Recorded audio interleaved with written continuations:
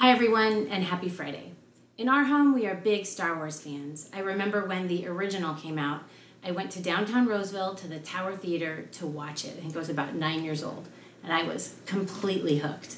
And because I believe in being equally yoked, I married somebody who is also a giant Star Wars fan.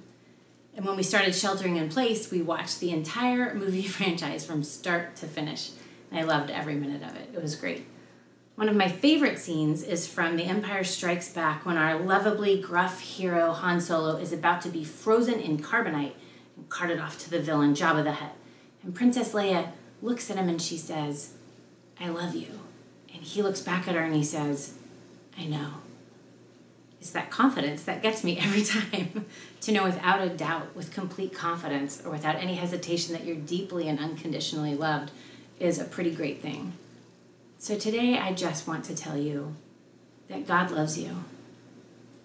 I know maybe things seem uncertain and maybe your life circumstances aren't exactly inspiring confidence, but of this thing I am certain, that you are loved by God. I've heard that you're only supposed to speak about or write about things you know for sure. And I think things I know for sure, that's a pretty short list. There's a lot of things I believe or think, but like for sure, this is it. This is your lucky day because this is the thing I know 100%. God loves you. I'm sure many of you remember Dave and Laura Constance, who used to work at our church, and now they're at a church in Bakersfield.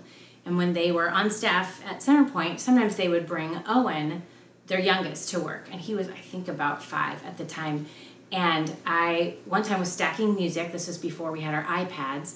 And I was stacking music for the musicians, and Owen was watching me. And I would say the name of the song out loud as I put it into a stack to make sure that everybody had the same music. So I would say, for instance, Amazing Grace, Amazing Grace, Amazing Grace. And then I got to the song, One Thing Remains, One Thing Remains, One Thing Remains. And Owen stopped me and he said, "Julie, what's the one thing?" Isn't that a great question? The lyrics say, "One thing remains. Your love never fails. It never gives up. It never runs out on me." Romans 8:38 and 39 say, "For I am convinced that neither death nor life, neither angels nor demons, neither the present nor the future, nor any powers, neither height nor depth, nor anything else in all creation will be able to separate us from the love of God that is in Christ Jesus our Lord." Now that is a confident statement. God loves you and nothing is going to get in the way of that. Not illness, not financial instability, not politics, not overwhelming grief, not anything on earth or in the heavenly realms. Nothing. Go through your day with confidence, complete confidence, knowing that you are loved greatly by God, and that you're cherished beyond anything you could imagine. Read that verse in Romans 8 today several times if you need to be reminded, or better yet, try committing that verse to memory. And if someone you know needs to hear these words, don't hesitate to share with them how greatly loved they are by God. Or you could send them this, and I would be happy to tell them. Would you pray with me?